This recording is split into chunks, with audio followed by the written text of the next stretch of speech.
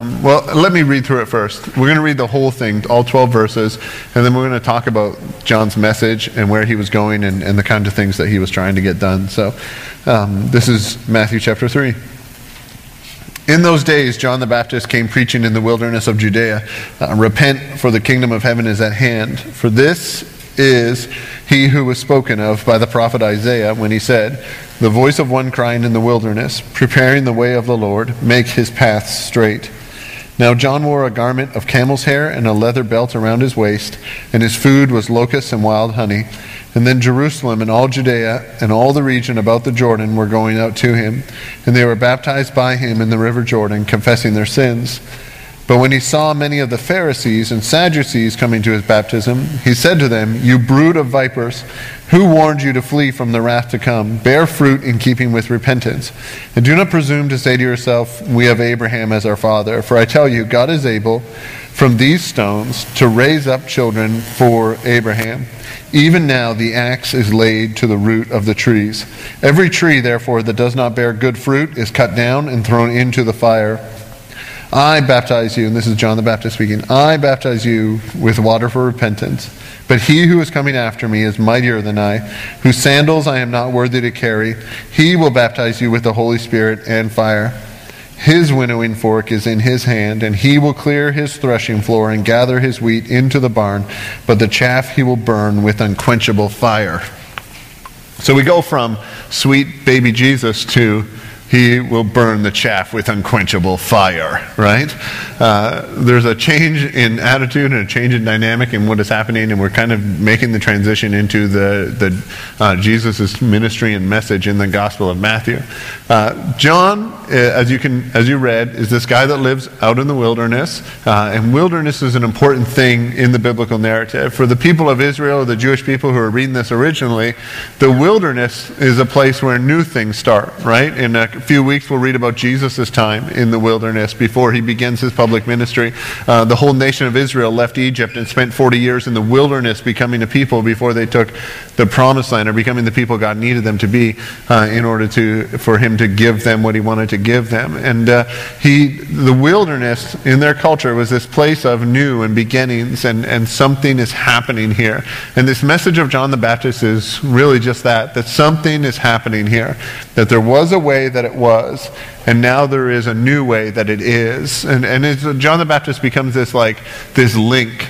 When Matthew quotes Isaiah saying there was a voice crying in the wilderness, make straight the path of the Lord, he's connecting John the Baptist to the Old Testament, saying the whole Old Testament is pointing towards this Messiah, is pointing towards Jesus. But in the story, we don't, like John the Baptist doesn't know that it is Jesus. Later on, he actually asks. He actually sends a message to Jesus saying, hey, are you the one? Are you the guy? Are you the one that I was talking about? Because John the Baptist knows he's the lead-in a way to the Messiah. But he also, God hasn't told him, hey, your cousin Jesus is the Messiah, which would probably, creates an awkwardness and stuff like that. John the Baptist's message would be like if I grabbed one of your children out of the kids ministry and said, everybody, this is the Messiah, right? You would say, all right, this guy is wacky, right? And you would not go back to that. That's a weird message. And for these people, this is a weird, revolutionary, game-changing message. And John the Baptist is out in the wilderness calling to people. Now, wilderness, so you know, it is basically uninhabitable. There's these weird, super spiritual communities that would live out there, like the Qumran peoples and stuff like that, it wasn't like a campsite or stuff like that like we have here today. It was about 20 miles from the city of Jerusalem, so it'd be like an all-day walk kind of thing, but it was so hilly and rough that getting into some of their communities would be really difficult. But they would live out there, and this was a common practice that you would go into the wilderness, because going into the wilderness was where you went in order to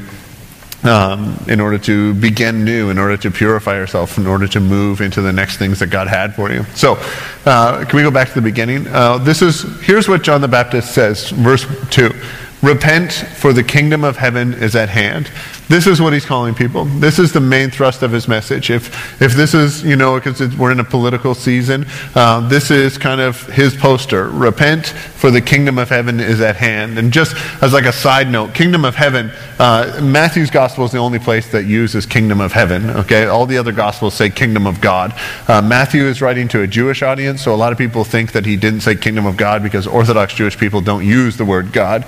If you've read like Orthodox Jewish books or papers, they use that G-D instead of using the word God. Kingdom of heaven is completely equivalent, is exactly the same as kingdom of God. And what it's referring to is the places that heaven or God rules. So when you talk about, you could be in like a crisis or in a difficult situation, but you have like a peace in your heart, or in a very difficult time, but you have like a joy and an inner kind of thing going on. That's kingdom of heaven or kingdom of God. That's God ruling over your heart. What heaven is going to be is that experience everywhere all the time. Like in heaven, you will never say, I'm stressed. You'll never say, I don't know how I'm going to get everything done. You'll never say, I'm busy. You'll never say, I'm worried about something, or never say, like, I have all this anxiety. Those feelings are eliminated, all right? That's what the eternal reign of God is. And so where we bring those things, where we bring things like hope and peace and love and joy into our world, we're actually bringing the kingdom of heaven. It's hard to think of in a territory way, because the kingdom of heaven doesn't work in a territory way as much as it works in a Holy Spirit way. That the Spirit of God brings peace and love and joy and hope into situations, and that's actually the literal kingdom of God moving into spaces around you. All right. So when you bring peace or love into a situation, you're actually bringing the kingdom of heaven into that situation. It's actually an aggressive act of God moving into a situation and giving that situation things that are of God and only God can provide. And so when John the Baptist is saying to people, repent, because the reason that they need to repent is because the kingdom of heaven is at hand. Meaning, this new thing that is happening, we've done the Old Testament, this new era that Jesus is ushering in is the beginning of the kingdom of heaven. And we live in this era where the kingdom of heaven is establishing itself. And it will eventually be completely fulfilled at the end when, Jesus comes back and establishes new heaven and new earth. We read that in Revelation and those kinds of things. But this message this is new. And there's a whole new thing that God is doing. And John the Baptist is talking about it. And to be a part of this whole new thing, what you need to do is repent. Now the word repent is a kind of a churchy word. It refers to like a change in your mind, all right? Like, I thought about this, I'm turning and I'm changing my mind. But it's not just a change in your mind, it's a change in your mind that affects your thinking and affects your actions, okay? This would be like, because we all, you make a mistake or you blow up or you sin, right? Let's say you fly off the handle and act inappropriately. You go back afterward, you think about that in your head, and you say, I don't like that, or I regret doing that. And you go back and you apologize for those things. If you continue to do that, you aren't repentant, all right? You're just sorry, which I say as a Canadian. But I was trying to teach a youngster to say sorry, and he was just looking at me like it was weird. And then I had to say it like an American, and then he did the right things, and it was embarrassing for him. But 2 years old and he can't talk right. But so you change your mind. But if it doesn't change your actions, then we see right through that, right? That's not repentant. When we see repeated behavior, even though you're sorry for something, we call that like you're disturbed or you're messed up or you're broken. Okay, that's not repentant. Repentant is the remorse and the turning and the changing your behavior or your actions. And so John the Baptist is actually calling people to a purity of their faith or a purity of their relationship with God that is built on repentance, is built on the understanding of your mistakes and the thinking about them and turning away from them, because the kingdom of heaven is near. And this is his message to the people. Now they come out, well, let me say this too. The way he's dressed, has huge like symbolism there because he's dressed like Elijah. And if you're into reading and stuff, you can Google that. John the Baptist is kind of connected to Elijah in the Old Testament, and he eats the locusts and the honey, and those were like prophet food or poor people food. All right, like those were the allowable insects that you could eat, and so he would be out there eating locusts. And you can go to Israel and they'll give you this tour, and they'll be like, these plants are called locusts, and he was really eating these plants, right? That's a romantic lie. He was eating grasshoppers, all right? Like somebody isn't nutty and then eats the right things but gives them a funny name. No, this guy was completely Looney Tunes, and he wore camel hair clothes, which was poor people clothes, and he ate locusts, which was poor people food, okay? He was like a desert hillbilly that was coming to people and saying, listen, you need to repent because the kingdom of heaven is at hand. So, John the Baptist's movement, you can read in the book called Antiquities by a guy named Josephus, it's not in the Bible, it's an ancient historical book, but you can read in that. He deals with Jesus and he deals with John the Baptist, and for Josephus, John the Baptist is wildly more dangerous than Jesus is. Jesus tried to start like it. Apparently, Jesus had these followers, but it never went anywhere, right? Like Jesus died. His movement didn't really take off when Josephus wrote his book. John the Baptist's little movement in the desert was politically dangerous to the point that the Herod Antipas, who was Herod the Great's son, who was ruling the area, was actually nervous about it and eventually beheaded him at the request of his wife because he said some nasty things, but true things about Herod's wife. And so he is this guy out in the desert who's calling people to repent, and people are repentant. It says that it says, then Jerusalem and all Judea, that's like saying then Albany and the whole valley and all the region about the Jordan were going out to him, and they were all being baptized by him in the river Jordan, confessing their sins. These huge movements of people were going out to see Crazy John by the river. Because Crazy John by the river had a message that meant something, and something new was happening, and these people were dying for something new. They were in an oppressed state, and they were needing whatever this guy was talking about, and it seemed to be real, and it seemed to make sense. Now, the Pharisees and the Sadducees come out. This is great. Verse 7. But when he saw many of the Pharisees and the Sadducees coming to his baptism, he said to them, "You brood of vipers." This is how he greets them. The Pharisees and the Sadducees. The Pharisees are like this group of people. They would be based in like the local synagogues, okay? And they were a group of people that had extra rules in order to make sure you followed the rules of the Old Testament. I've talked about this before. I went to this conservative college down south, and we weren't allowed screen print on our shirts, all right, in class. So if you had screen print that said, "I believe in the virgin birth," you would get, we called it gratis, and that meant you had to go and scrub toilets for the dean or something like this, right? You would get in trouble for wearing screen print, even if it said, like, "I love Jesus." Well, you're not allowed to love Jesus on your t-shirt.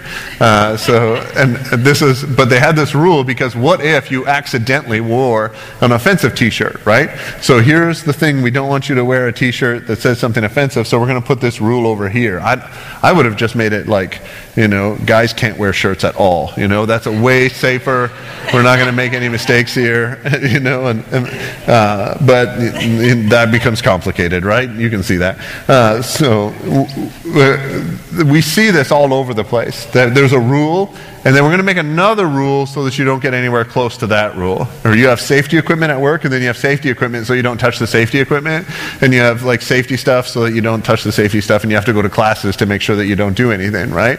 And we do this. Religion or Christianity has mastered this.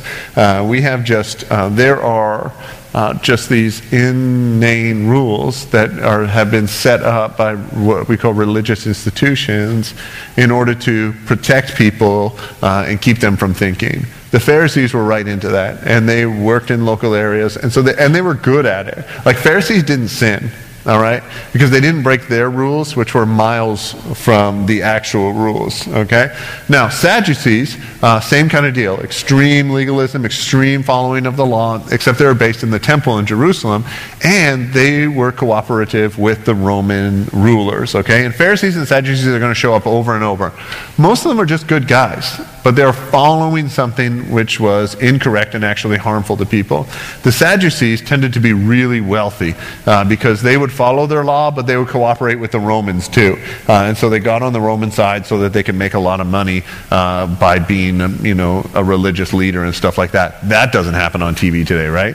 And this is what they would do and the direction that they would go. So the religious power and the religious authority comes out to John, and John's trying to start a movement. This is fantastic, right? If you're trying to start a movement, those in control of the power want to join your movement. This is good. John should be thankful for the endorsement from the Pharisees and the Sadducees. And how does he greet them? He says, "Welcome, you brood of vipers." Okay? Now, that's not really insulting to us. But this would be about as insulting as you can get. There aren't too many more insulting things that appear in the scripture than this. A viper in their culture was like these little snakes that there's subtle movements, and so you didn't see them until they bit you. And most of them were lethal, and so you didn't see them and then you were dead.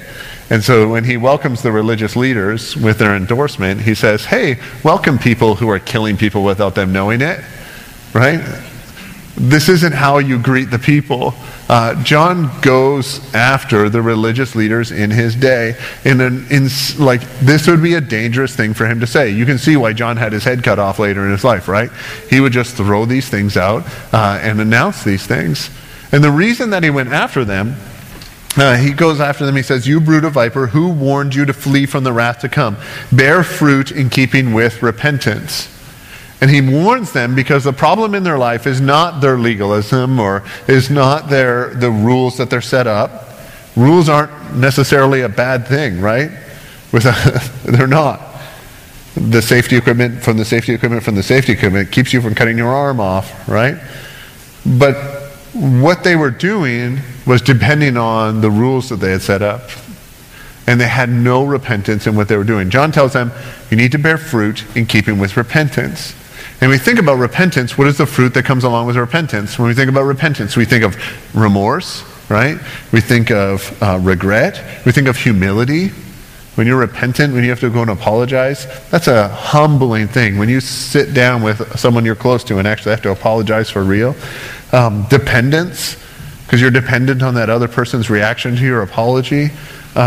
There's restoration, being restored based on someone else.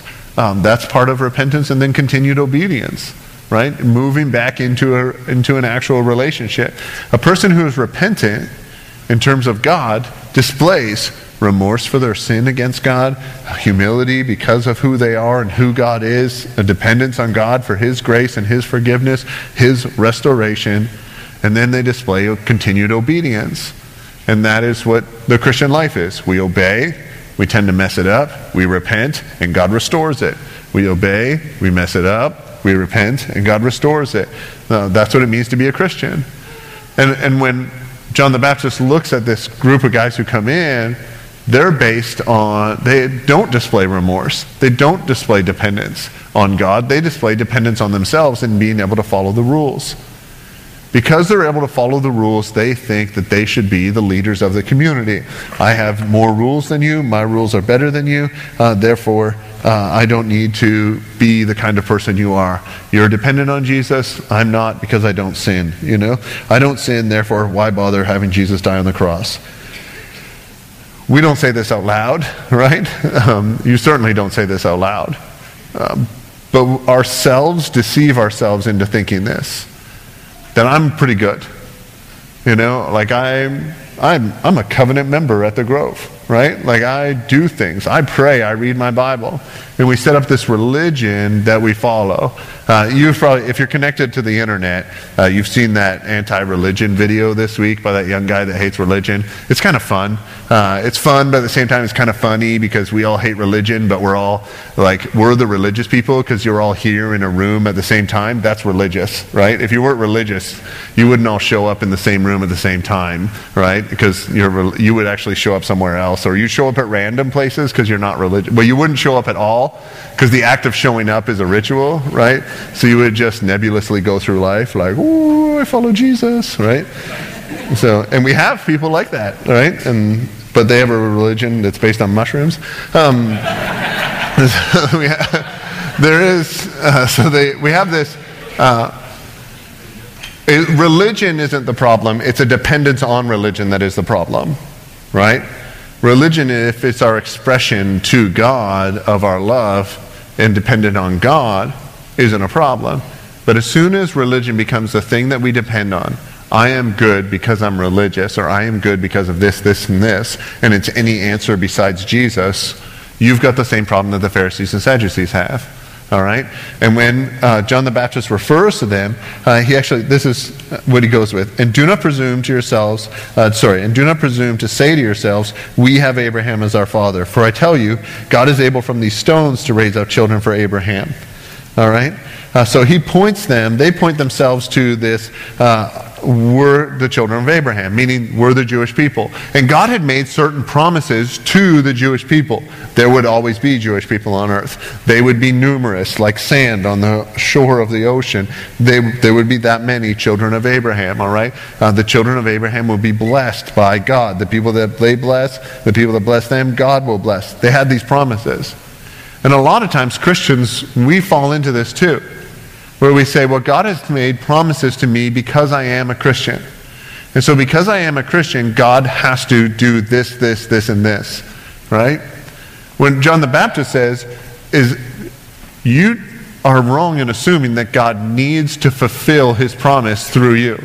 Like, God has promised that there would be children of Abraham. And so the Pharisees and Sadducees are saying, there will be. And it will be our descendants. And John the Baptist is saying, you're assuming that God has to work through your reproduction. But if he wanted to, God could take these rocks and turn them into children of Abraham. And he honestly could. As soon as you think that God needs you, you're in a ton of trouble. Because God doesn't need you. Whatever God's plan is for your life, he could do with a rock. Right? So in God's economy, where do you stand? Right? You're probably not even a big rock. Right? Some of us are, because we're kind of hard. But there's that. It's really kind of fun in the original language, in Hebrew and in Aramaic, which John would have been speaking one of those. The word rock and the word children are almost the same. The word rock, I want to say this right. The word rock is banim, B-A-N-I-M, and the word children is abanim, but the a is almost silent, where it's A-B-A-N-I-M. That's in Hebrew. The Aramaic is almost the exact same. And so he's actually, it would sound more like God can make Rocky out of rocks. God doesn't need Sylvester Stallone to make Rocky, all right? God can do, it would be like that kind of a play on words. And so he's almost sarcastically insulting these guys and saying, yeah, you're children, but you're just as good as rocks. God needs you the way he needs the way he needs some gravel. Okay? That's the kind of attitude that they had, that God needs them. And John the Baptist's message is, yes, God needs you a lot, like he needs another stone. Okay? This is religious dependence. So John the Baptist starts pushing on them, and they start having this, and this is where he pushes. John the Baptist says this, even now the axe is laid to the root of the trees. Every tree, therefore, that does not bear good fruit is cut down and thrown into the fire. Then, skip a verse, he says, his, meaning the Messiah's, winnowing fork is in his hand, and he will clear the threshing floor and gather his wheat into the barn, and the chaff will burn with unquenchable fire. If you're reading this through, seriously, 30 seconds ago, you were dealing with nice baby Jesus. And now stuff is being thrown into unquenchable fire? This is a huge, aggressive turn. Where we have this nice Jesus, we like Jesus, I want Jesus to be my buddy, I want Jesus to be my friend, and all of a sudden Jesus is throwing stuff into a fire? Like, Jesus is off the handle. This Messiah guy is a little bit out of control. If you're a tree and you're bearing bad fruit that's not in term with repentance, the axe is already at the base of that tree, meaning Jesus has come not to be nice to you. Write this down. Jesus did not come to earth to be nice to you. He came to judge you. All right? And I know being judgmental is wrong. Yeah. Tell that to Jesus. Because as he cuts you down and throws you in the fire. All right? Don't write that down. But there is this kind of, we want Jesus to be this nice guy who helps us. And what Jesus is doing is radically aggressive. the axe is at the tree, and it's just evaluating the fruit right now. What is this tree producing? A winnowing fork, so they would get all of their harvest onto this big threshing floor, and the winnowing fork would sometimes be a shovel or a fan, depending on your translation, would actually throw it up in the air. After they had beat it a bunch, they'd throw it up in the air, and the chaff, or the skin shell stuff, would float away because of the wind, and the heavy stuff would land back down. The heavy stuff you would keep, and you'd put it in the barn. It was useful. The chaff, you'd go over there, you'd sweep it together, you'd light it on fire to get rid of it. And so if you want to know what the Messiah is doing, the Messiah is throwing the harvest up in the air to see what's useful and what's not, and that which isn't, we're going to throw into the unquenchable fire. Where did nice baby Jesus go? Where did this love message go? In Philippians 3, verse 17 and 18, it actually talks about unrepentant sinners. People who are repentant are like the wheat. They're like a tree that bears good fruit. People that are unrepentant are like a tree that bears bad fruit. They're like the chaff that blows away. Philippians 3, 17 and 18 actually refers to people who are unrepentant as enemies of the cross. All right? We like to say Jesus loves everyone, but when Jesus looks at the people of God, when Jesus looks at the Christians, he sees repentant and he sees unrepentant. And he acts in mercy and love towards the repentant, and he actually hates the unrepentant. If we sing, Jesus loves me, this I know, we should check first. Are you repentant? Right? I sing that to my daughter every night, and now we're going to have a new little conversation. Are you repentant? Because if not, Jesus doesn't love you. Yeah, that's right. We're going to put that on the new Grove logo. The Grove, Jesus probably doesn't love you, right? And I understand Jesus loves you. Jesus died on the cross for all mankind, And so I understand Jesus loves you. But the wrath of God will be poured out for all eternity on the people who are unrepentant. And that's the message of John the Baptist, and that's the message of Jesus. Jesus loves you like a crazy person. Jesus loves you enough to die on the cross for you, all right? Jesus took the entire wrath of God upon himself. But if you are unrepentant, what you are saying is, I want to take that wrath myself. I don't want Jesus to take my wrath that I deserve for my sin and my offense against God. I want to take that myself. I don't need Jesus. I want to take that. And Jesus will literally pour the wrath of God out on people. This is what we talk about when we use words like unquenchable fire. All of a sudden, this got serious. We were talking about nice, sweet baby Jesus learning to walk, Jesus going on a road trip with mom and dad, the wise men coming and bringing him presents, and now the wrath of God is being poured out on people through the person of Jesus. Ouch. Like, cool it, John the Baptist. Like the viper thing was offensive, but this goes a little too far. And so we have to respond in obedience and repentance. Obedience and repentance, over and over and over again. This is the path of the person who follows Jesus. In between those two warnings, the trees going in the fire and the chaff going in the fire, there's this little verse. Verse 11, it says, I baptize you, this is John the Baptist, I baptize you with water for repentance. Meaning John's baptism was in water and had to do with repentance. But he who is coming after me is mightier than I, whose sandals I am not worthy to carry. He will baptize you with the Holy Spirit and fire. The baptism of Jesus is referred to as the baptism of the Holy Spirit and fire. Fire being a purifying baptism, meaning Jesus will purify you. Meaning people who follow Jesus, when you turn to Jesus and you put your full faith and trust in him and you seek forgiveness of your sins through him, Jesus actually purifies you. This is an incredible thing. You're able to enter God's throne. When you worship, your worship is heard in heaven because Jesus has purified you. A regular old sinning person can't enter into the presence of God. They'll die, right? Impure can't be with the ultimate purity. It would be eliminated because it would destroy the purity. But we're able to enter into God's presence because of the purity that Jesus just imparts to us. And so Jesus takes this fire and purifies us, but then also gives us the Holy Spirit. The gift of the Holy Spirit is given to the people who follow Jesus, who are repentant. And this gift of the Holy Spirit is what enables you to be able to obey and to follow. If we were to try to do this on our own, like if I was to try to just follow Jesus, if I was to set up rules and set up rules outside those rules and rules outside those rules, that's going to crumble. I mean, do you really trust yourself to be the lone judge of yourself? Most of us know ourselves well enough to know that we need the help of others to be the person that we want to be. We have relationships with people and people that we trust that we let speak into our lives. We read the scriptures and we ask the scriptures to speak into our lives. It is a sad person who lives isolated by themselves because they think alone they can become who they are. We exist in a network. And that ultimate network, if I can put it this way, is the Trinity of God entering into us through the person of the Holy Spirit.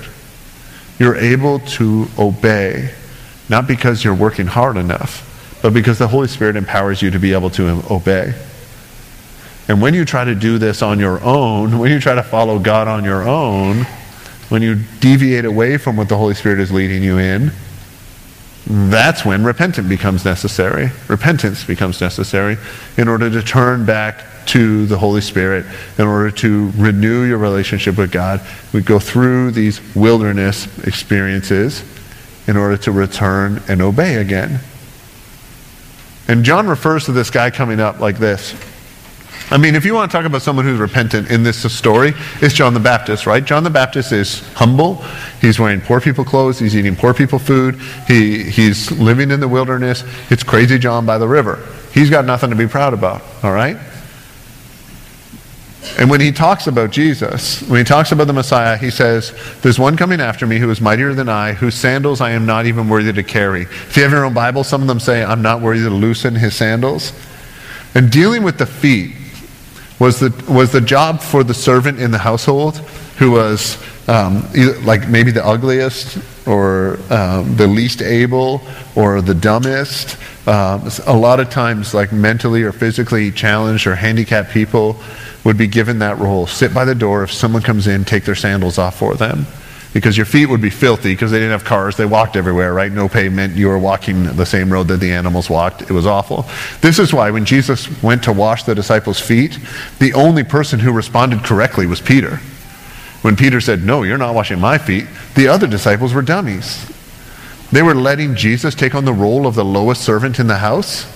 If you came to my house, there is no chance I'm letting you take out my trash, right? I don't let my wife take out the garbage.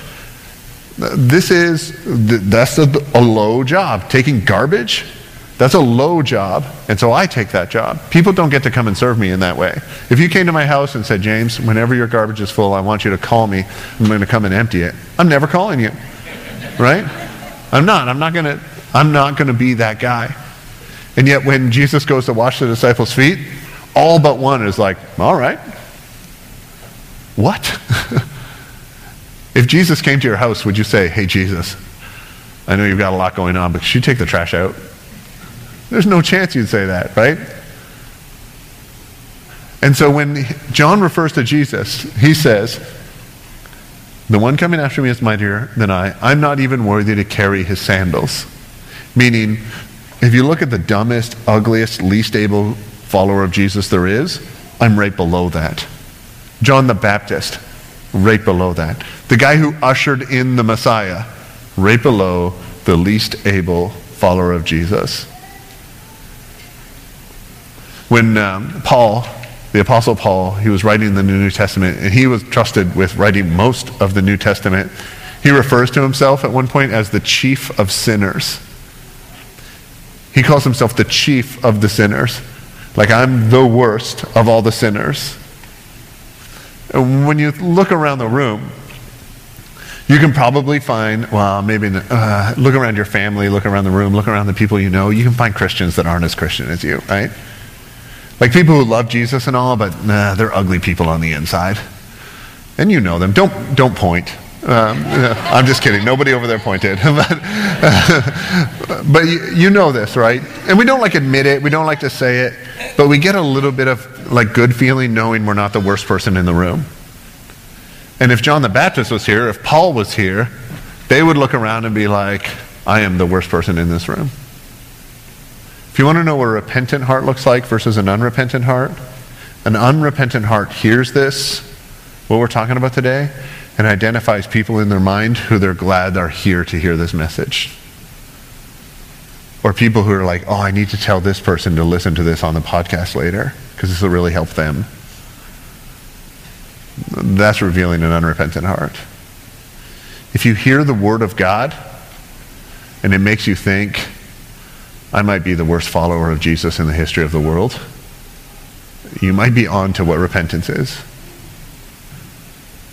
You might be on to this. This is really difficult in a church like ours. Our church is just lit up. Like, God is doing things in our church that are nuts, all right? Like, completely things that should not be happening in a church plant are happening, okay? People call us and they're like, hey, we want to know how to do it like you do it because you're so awesome, right? And as soon as we think, yes, we are, we've got an unrepentant heart. And seriously, there are a lot of churches that are next to dead in our area, like next to dead. Churches that have nothing to do with Jesus, right? Churches that haven't told someone the gospel in 10, 20 years. And when we look at them, we can say, I'm better than them. Or we can say, I would put us right below them. Right below them. The greatest theologian in the history of the church, his name is Augustine. And Augustine once said, when he looks at someone who's a sinner, he looks at someone who's falling into the trap of the devil, he says, but by the grace of God, there go I. And they talked funny when he was alive. But he says, basically, but by God's grace, that's me. The person who falls, the person who does the most disgusting sin that you can possibly think of, but by the grace of God, that's me. And that's you. And that's us. The only thing that makes anything special is God's working and God's moving. And it doesn't matter, like you might be someone who people look at you and you're like, and you look like you have it together, and the outside it's bang on. But when John the Baptist is bringing this message of the Messiah, he's saying it might look great on the outside, but if you don't have the fruit of repentance, which is an inner fruit, there's no outward sign of repentance. It's an inner thing. If you don't have that, then it wrecks the whole thing. Every year at Christmas, I buy apples for my kids. This is what happened in my family growing up, and we buy apples and jam them into the stocking. I don't know why, but this is how I grew up. Everyone in my family thinks it's stupid, so I end up with 4 apples every Christmas. But I love it. And so this year I'm eating my apples, and I'm eating it, and I get to the middle of my apple, and my apple's rotten in the middle, like gross, right? And so I immediately go to the garbage can and try to induce vomiting, and that kind of grosses me out, so I can't do it either, right? Because it's like, which is grosser, rotten apple or vomit, right? And so I'm trying to spit this stuff out, and it didn't just like ruin the little bit that I bit off that was bad from the middle, it ruined the whole apple. Like, I wanted to know what creature was living inside my apple that is now probably living inside me, right?